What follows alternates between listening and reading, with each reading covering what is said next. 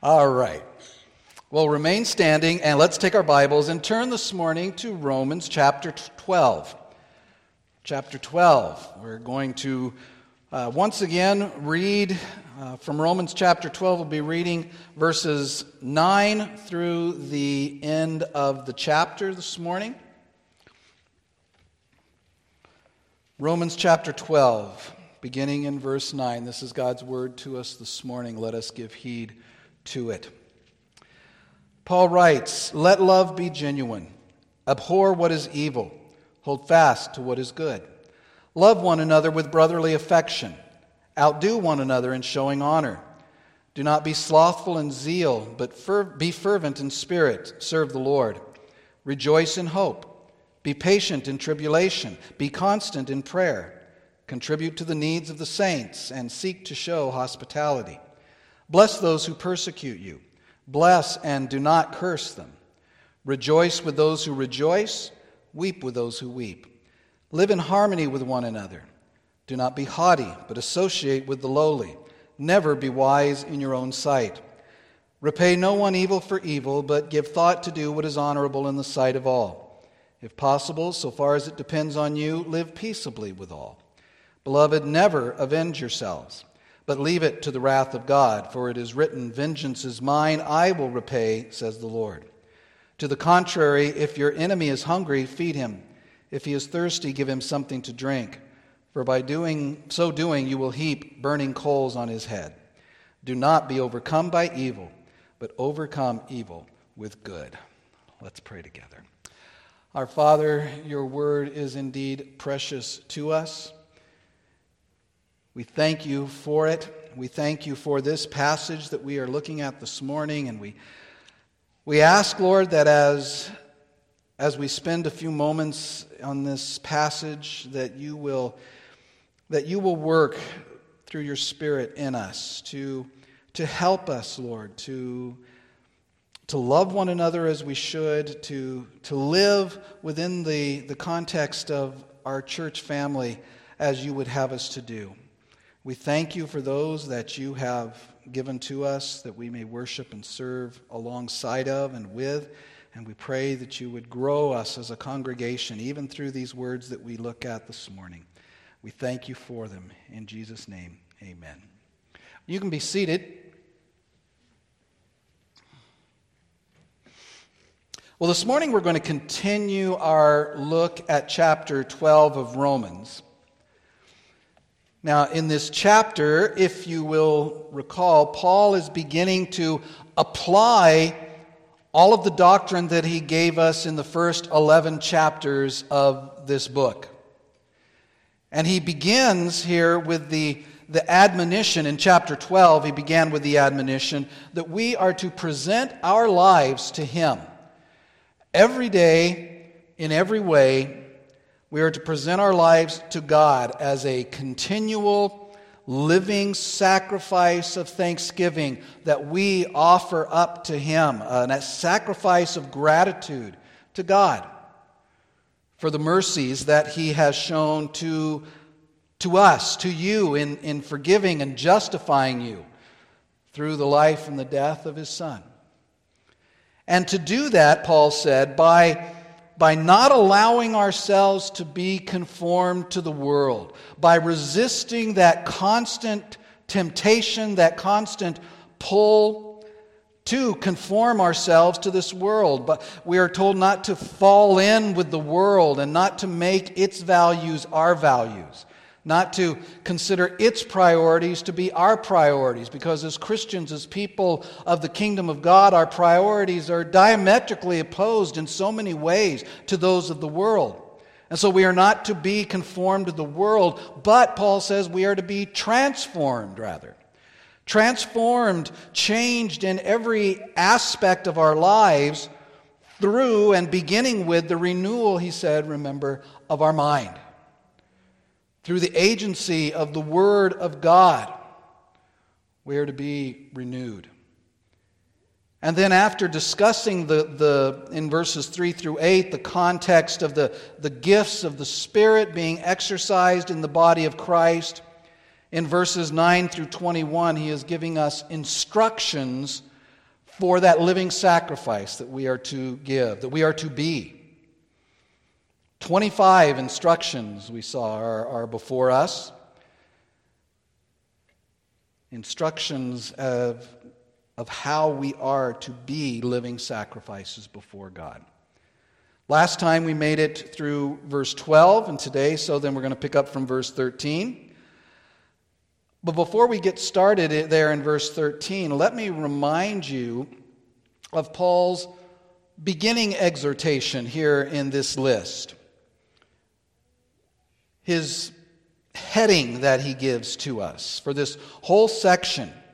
He gives it to us at the beginning of verse 9. It was also our first instruction that we looked at. And it is, let love be genuine.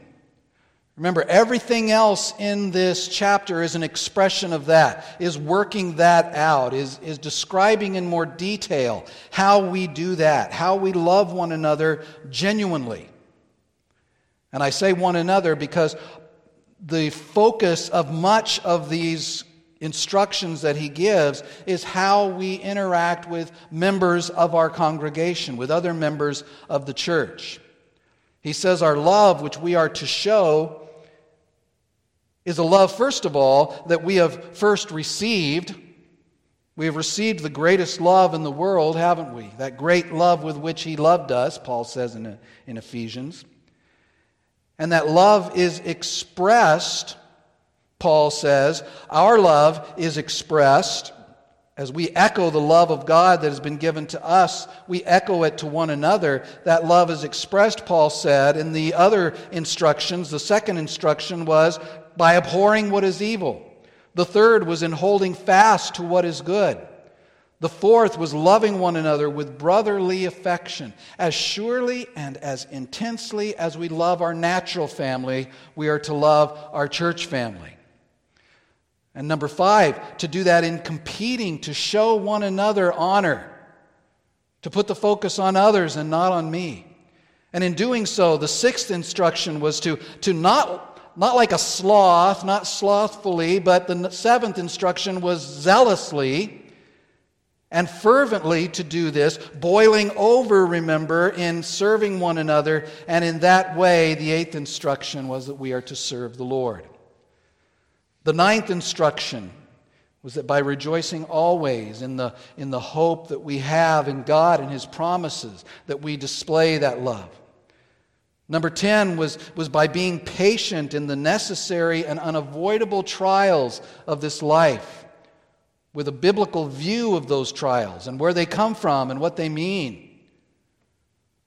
And number 11, we are to do that by being constant in prayer, finding prayer to be our first resort and not our last resort when troubles come. Well, now this morning then we're going to pick up there and we're going to continue to work through these instructions. Again, there's no outline in your bulletin because the outline is just the instructions that we come up against.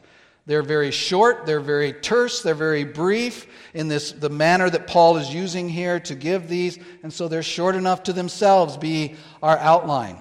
But I want to do something here a little different and take the rest of these in a little bit different order, or really just to group them differently. Because in this chapter, as Paul gives these short, rapid-fire instructions to us without elaboration, he just gives them using a specific kind of instruction here. He jumps between commands regarding how we love one another and how we are to deal with people outside of the church. And I just want to group those together. All of the ones we looked at last week had to do with the relationship that we have with one another. And so today we're going to keep going with that aspect. And we'll look at those and we'll skip over. There's one here right at the beginning here that has to do, because Paul goes back and forth. And so we'll skip over and just deal with the ones today that have to do with how we love one another. And then next week, Lord willing, we'll look at the ones dealing with how we deal and how we relate to those outside of the church. So the next 5 that he's going to give us that we're going to look at all have to do with sharing with one another. Children, you know how important it is to share. I'm sure your parents have told you that many times. you've learned that sharing is caring. But sharing in these things is very important in the church for young people and for us older people, us less young people. The first one, and this is our 12th instruction here that Paul gives, it's in verse 13, is that we are to contribute, he says, to the needs of the saints. As we love one another, loving our church family, again, as much as we love our natural family, because they are as close to us as our natural family, maybe even closer. We are called to share in the needs of our fellow Christians.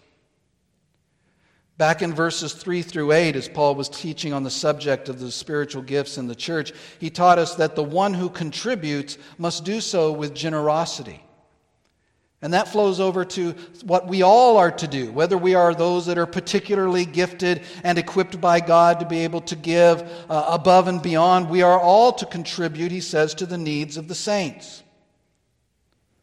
And notice that he is talking here about how we deal and share with people within our congregation or outside of our congregation, but certainly Christians. He refers to the fact that we are to contribute to the needs of the saints.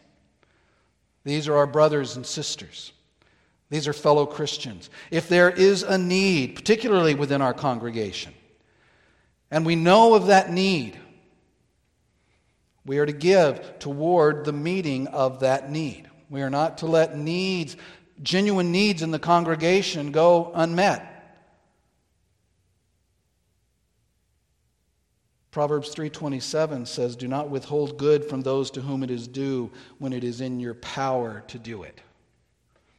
If you have opportunity, if you have the ability to meet the needs of someone in your church, Paul's saying, do it. Let that be part of the way you show sincere love. Insincere love does what? Insincere love says, I'll pray for you, brother. I'll pray for you, sister. Be warm and filled and go your way. That's what insincere love does. Sincere love contributes to the needs, meets the needs. Now, do notice that he says that we are to contribute to the needs. I can't expect you, and you shouldn't expect me, to help with one another's extravagances. But if you have a need, if I have a need, we should be able to count on one another to help. The New Testament church, as it's recorded, especially in the book of Acts, was known for this. In Acts chapter 6, we talked a little bit about deacons this morning before service. In Acts chapter 6, which was sort of the beginning of the work of the diaconate, there was at that time a daily distribution to the widows in the church to meet their needs from what the congregation had collected. In Acts chapter 4, Luke says that there was not a needy person among them, among those in the church. Why? Well, because they looked out to do what was necessary to contribute to the means of the saints. We could also look at Paul. The context of a good portion of Paul's travels is taken up as he went around and made collection for the needs of the saints in the persecuted church in Jerusalem. He in 2 Corinthians especially speaks of the importance and the blessedness of helping other saints that are in need.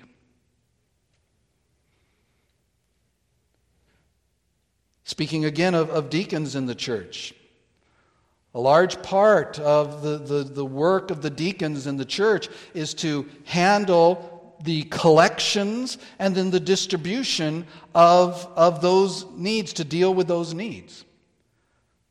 But our job, each and every person in this congregation, their job is to contribute to the needs of the saints. You can do that personally. You can do that through, we mentioned at the beginning of service that we're going to be taking our quarterly collection for our benevolence fund. The benevolence fund in this congregation is particularly to help those in our church who have a need. Overseen by, right now, the elders, hopefully soon a deacon. to help to identify needs and to take what is put into that fund and then to help contribute to the needs of the saints. And we should all be contributing to that as well.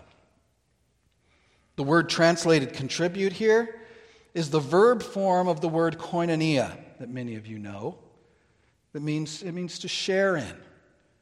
It means to participate in. So let us, beloved, participate in the needs of one another.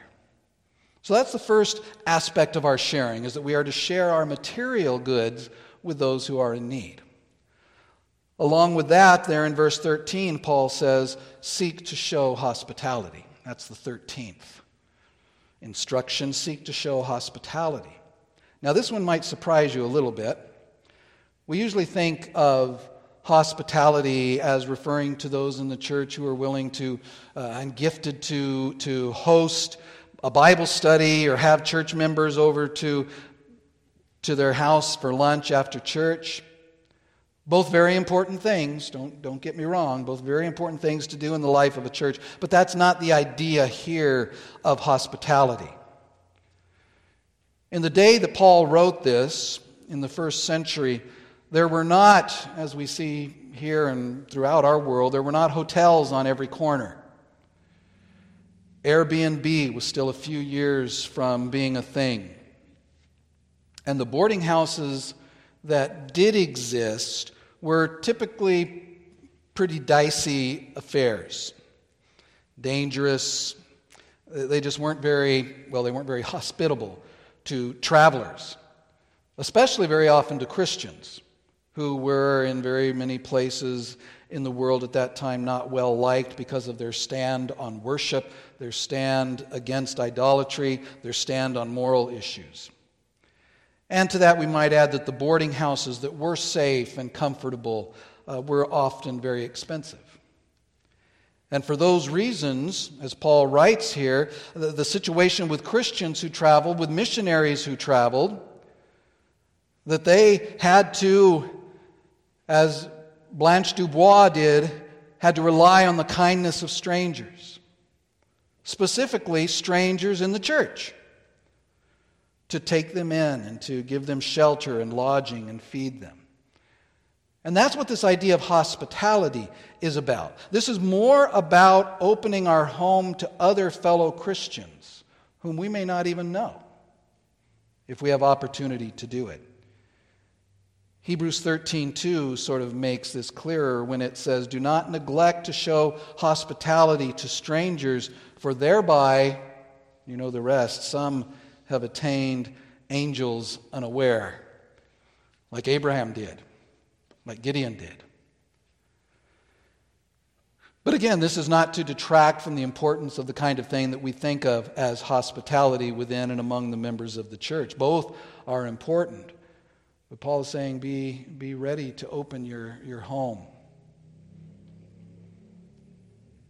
So number 12, we share our material goods. Number 13, we share our homes. We come to number 14 now that says, rejoice with those who rejoice and weep with those who weep. Here we share in others' situations. First, number 14 is rejoice with those who rejoice. The unity of the church is a wonderful thing, a remarkable thing. To consider the fact that we have family that we have never even met, and probably will never meet until we meet them in heaven. But the unity of the local church is also amazing. We have a family reunion every Sunday. And hopefully it is more pleasant than many of the family reunions that you have been to at other places. If I was a wagering man, I would wager that's the case. Here, Paul again is speaking of the sincerity of the love that we have for one another. He says, share in their joy. Rejoice with those who rejoice. Praise God together for what God does when we see Him particularly blessing someone. Let us join right in with them in rejoicing, in thanking God, in being thankful for what God has done for them. Sometimes we read that whole verse, rejoice with those who rejoice and weep with those who weep, and we think that this is the easier part, to rejoice with those who rejoice. But maybe not so much. Sometimes it's more difficult to be genuinely, sincerely happy for the good and the advancement and the blessing of others, especially if you are not experiencing such goodness or advancement or blessing. Sometimes it's easier to be genuinely sad for someone's misfortune than to be genuinely happy for their good fortune, for God's blessing them. Because our old friends, envy and jealousy, are always lurking to jump in when we hear about the blessings received by another person, by another family, by another church. And to rejoice with them, to share in that bounty that they have received without an added side dish of sour grapes, can be a struggle. But that's our call. To let love, again, be genuine. And it requires us to rejoice in the good fortune, the good blessing received by others, to see God's hand at work in the lives of others, and to say, I rejoice with you, brother. I rejoice with you, sister. And of course, along with that then is number 15, the end of the verse, weep with those who weep. I think we sang it last week, blessed be the ties that bind our hearts in Christian love. Part of that song says, we share our mutual woes, our mutual burdens bear, and often for each other flows the sympathizing tear. The sympathizing tear. Sympathy, that's what this is about. Both of these, 14 and 15, rejoicing with those who rejoice and weeping with those who weep. Sympathy for one another is what this verse is about. Sympathizing with one another in both their highs and their lows. Remember, a family situation is what we are in as part of the congregation. And right along with the instruction that we are to rejoice in the blessing given to others is the instruction that we, in sincere, genuine love for our brothers and sisters, share closely and deeply in their sadness and their loss. And as we do so, remember verse 13 said to contribute to the needs. If there's a way we can alleviate their suffering, alleviate their sadness, we're to do it as we show sincere, genuine love to one another. In 1 Corinthians 12, 25 and 26, Paul tells us that God's design is that if one member suffers, all suffer together. If one member is honored, all rejoice together. That's the gist of these two instructions for us. Because it's the unity of the church, it's the unity of the family that is the church that is being brought before us. That when we hear of another member being blessed, we rejoice with them. And when we hear of pain or struggle or loss in another member, that their pain is our pain. If one member suffers, Paul said, all suffer together. The author of Hebrews sort of nails this down even more when he goes so far as to say, remember those who are in prison as though in prison with them. There he sort of crosses over from sympathy to empathy. Sympathy is me standing on the outside and looking at your condition and feeling for you. Empathy is me feeling with you, me entering into your situation. We are to have both. We are to rejoice with those who rejoice and weep with those who weep. We are the body of Christ, one body. When one is exalted, we all give thanks. When one is in pain, when one is weeping, when one is in sorrow, we join with them. On to number 16, that helpfully is in verse number 16. It says, live in harmony with one another. Live in harmony with one another. Christians worshiping, serving, living, as it were, together with a common mind, a common purpose, is instrumental to the proper functioning of the church, just like it is in our body. Paul talked about it in 1 Corinthians 12. The hand can't say, well, I don't need the foot, I don't need the eye. If you've got the body working against each other and not working together, not in harmony with all of the other members, things don't work right in our bodies and they won't work right in the church. Dissension within a congregation, mark this, dissension within a congregation is absolutely one of the most dangerous things in a church. And one of the most displeasing to the one who bought the church with his blood. Paul ends his second letter to the Corinthian church with these words. Finally, brothers, rejoice. Aim for restoration. Comfort one another. Agree with one another. Live in peace, he says. In the letter to the Philippians, in that letter, unity is front and center of what Paul is talking about, one of the major topics of that book. In Philippians 2:2, he says, complete my joy by being of the same mind, having the same love, being in full accord and of one mind. That's what he's saying here when he says live in harmony with one another. In Philippians, he also prays that they are standing firm in one spirit with one mind, striving side by side for the faith of the gospel. Working together, being in harmony. He appeals at the end of that letter, towards the end of that letter, to two ladies, Euodia and Syntyche, who were apparently unwilling to live in harmony with one another. And he appeals to the church to help them to do that. So important is this. Peter also shares his concern for this in the church. In 1 Peter 3:8, he says, finally, all of you have unity of mind. Now, there, as here, the command and the expectation is not for us to saying that we have to walk in lockstep with everyone, with everything that we think, but that even when there are disagreements, that we continue to demonstrate love that is genuine to one another. In fact, this phrase, live in harmony with one another, is literally saying think the same thing toward one another. And it refers not really to thinking the same thing around one another or thinking the same thing as one another, though being of the same mind on essential teachings, of course, is critical. But the idea here is to think the same thing toward one another. Have the same attitude towards one another and them towards you, regardless of who they are. Regardless of their social status or their age or their position or their sex.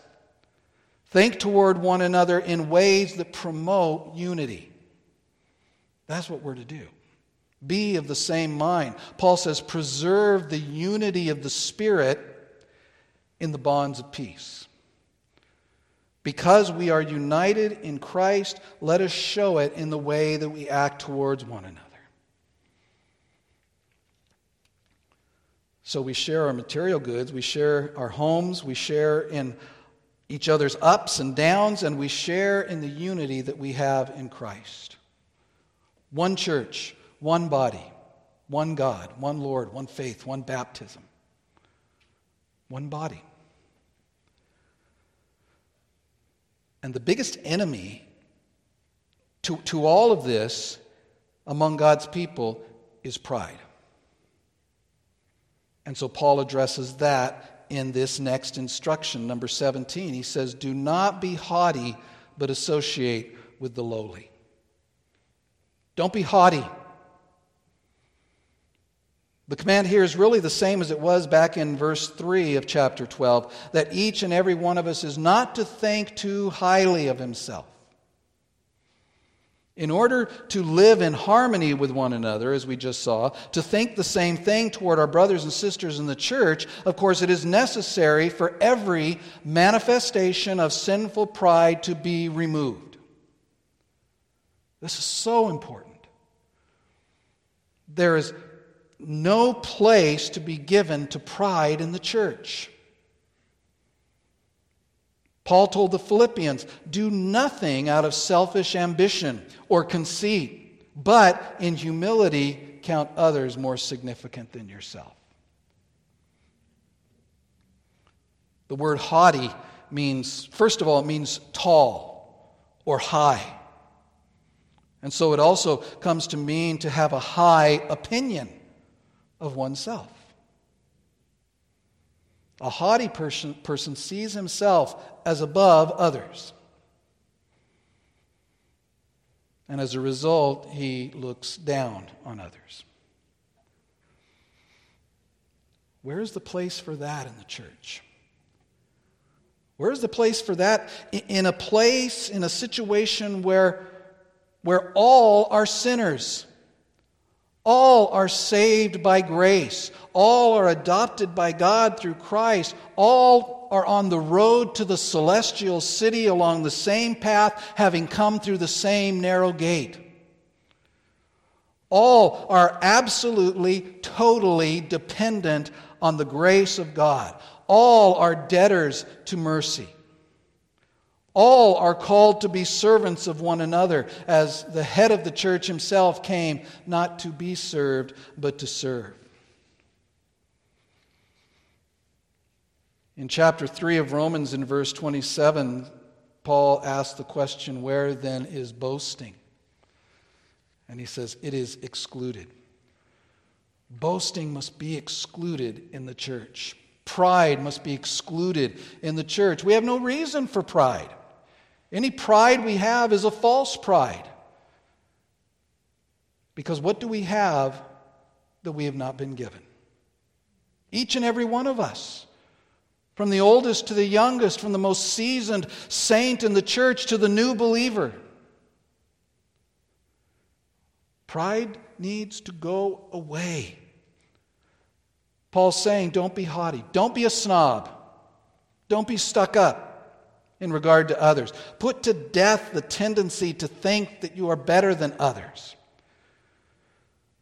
Beloved, as we seek to love one another, sinner to sinner, saint to saint, we are to let that love be genuine and never to set ourselves on any kind of a pedestal.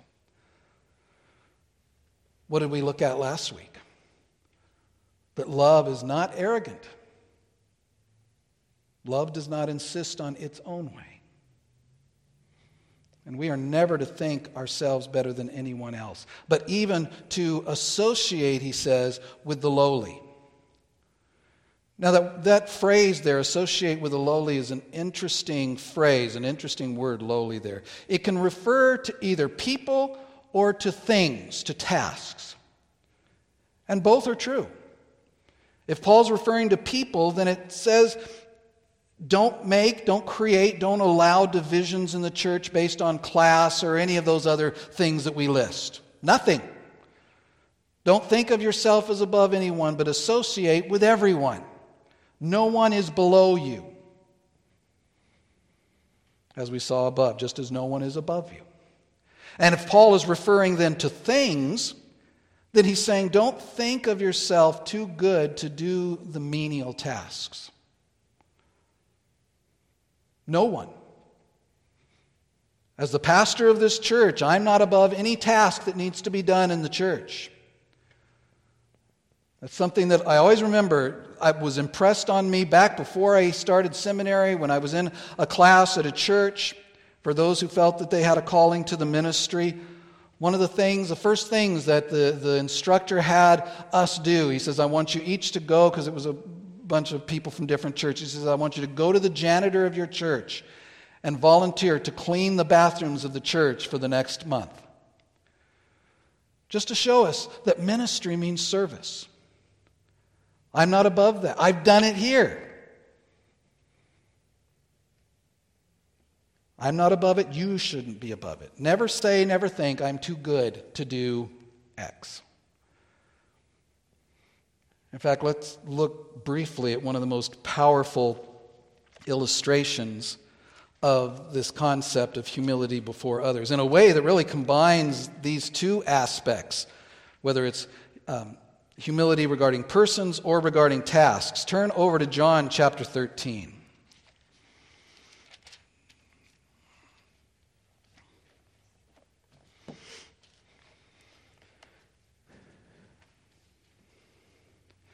John chapter 13. First, I'm just going to read beginning in verse 3, a couple verses here. He says, Jesus, knowing that the Father had given all things into his hand and that he had come from God and was going back to God, rose from supper. This is the Last Supper. He laid aside his outer garment and taking a towel, tied it around his waist. Then he poured water into a basin and began to wash the disciples' feet and to wipe them with the towel that was wrapped around him. You've heard this. People in that day walking, they'd just come from Bethany with sandals on. Their feet would be dirty. And they would expect their feet to be washed. That was part of the hospitality that would be shown to someone. It was an expected function of the host. It was a very menial thing. Typically, one of the lowest of the servants of the house would do that. But here, it had not been done. Apparently, everything was prepared for it to be done, but no one had done it. One of the disciples should have done this. But if you remember, they had more recently been discussing something much more important. Which one of them was the greatest? So none of them would stoop to do this. In verses 6 through 11 here of John 13, in Jesus' interaction here with Peter, Jesus reveals a second meaning, a deeper meaning to this idea of washing the disciples' feet, which is really outside of what we're wanting to see here. But look beginning at verse 12. Jesus says, when he had washed, John writes, that when he had washed their feet and put on his outer garments and resumed his place, he said to them, do you understand what I have done to you? You call me teacher and Lord. So very exalted titles there. You call me teacher and Lord. You're right, for so I am. If I then, your Lord and teacher, have washed your feet, you also ought to wash one another's feet. For I have given you an example that you also should do just as I have done to you. Jesus tells them plainly that the humility of this act is to be instructive to them. And it's illustrative of both aspects of what Paul is saying here.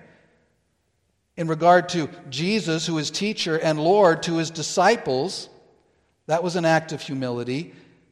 And the fact that he washed their feet meant that he was willing to do menial tasks to show them. It's an example to Jesus' followers.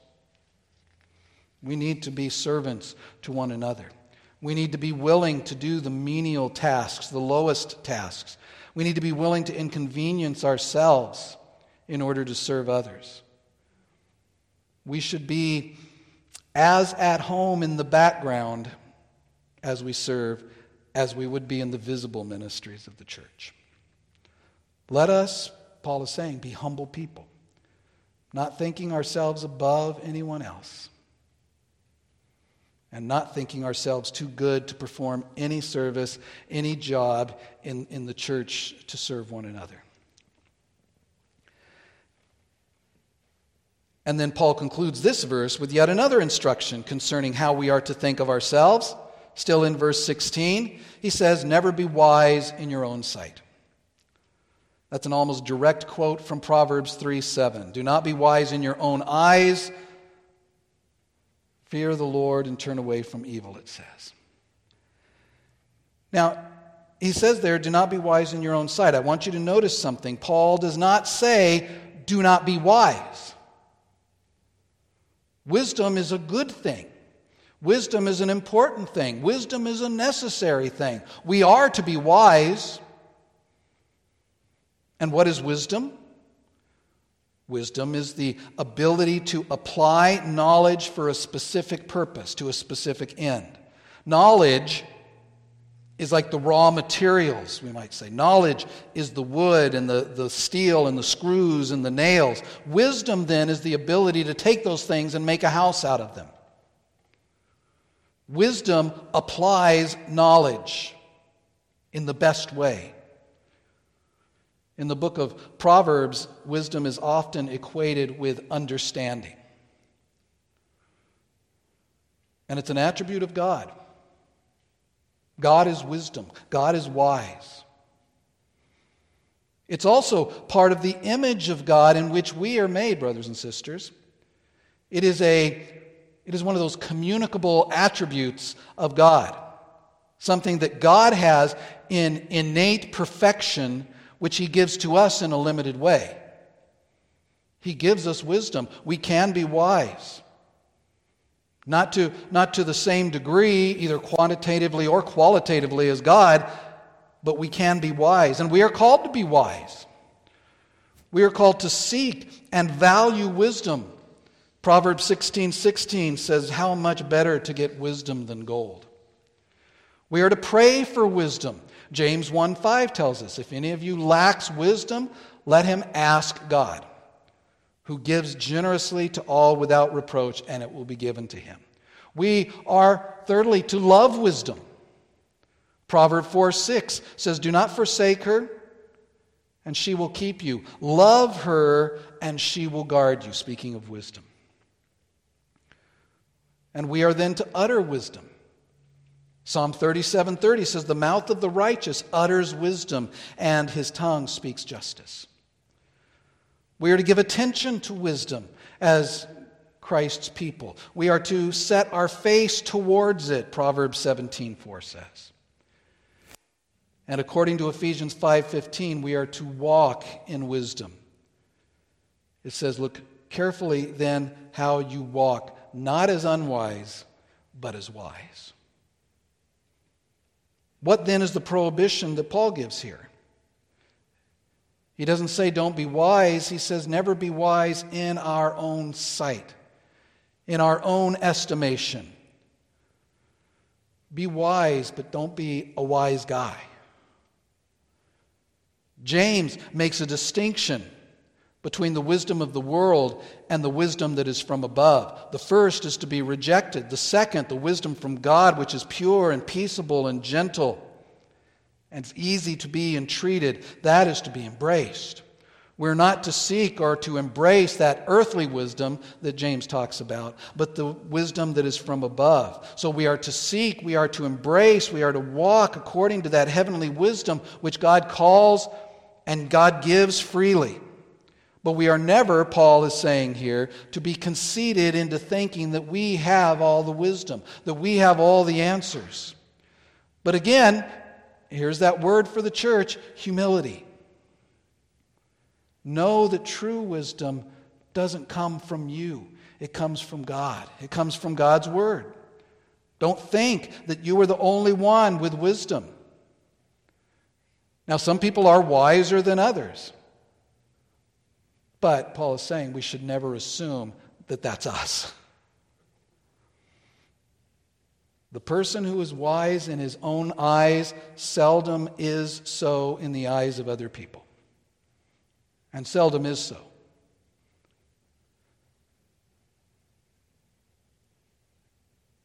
And that's the end of Paul's instruction to us in the church regarding how we deal with others in the church.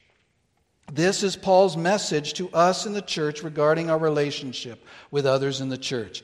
Genuine love, abhorrence of evil, being glued to the good, family fondness for your church family, zealous, fervent service to God, hopeful rejoicing, patience in trouble, perpetual prayer, gracious giving to one another, hospitality to strangers, deep sympathy with one another in the good times and the bad times, unifying thinking among church members, rejecting pride and all kinds, and embracing the lowest people and the lowest places and the lowest tasks, and humility in our own intellect and wisdom. Congregation, let us pray earnestly that God will work all of these in all of us. Now, Paul, as I mentioned, still has a few more things to say in this chapter, specifically how we as Christians are to relate to those that are not a part of the church. How do we think? How do we act toward those with whom we do not share a common faith, with those even who would have to be categorized as enemies? That's what we'll look at next week, Lord willing. But for now, let us seek to see these things be true in us and in our congregation to God's glory. Let's pray. Father, we confess that this list is so far from being a true and perfect and exhaustive description of your church, even of this congregation. But Lord, we pray that you are working in us a desire to see these marks of a Christian to be true of us, to see us demonstrating them in the church toward one another. And Lord, we know we can only do this through the work of your Spirit as He works through the Word. We can only do this by putting to death the pride that remains in us and seeing humility take its place. And we pray that you would do that, Lord. Help us to love one another genuinely in this congregation. Make us a loving church. Lord, I thank you for the fact that to a degree we are, but improve that, Lord. Increase that, Lord. That we may see one another as close as our family. And that we will treat them as such. That you will help us to your glory. In Jesus' name we pray. Amen.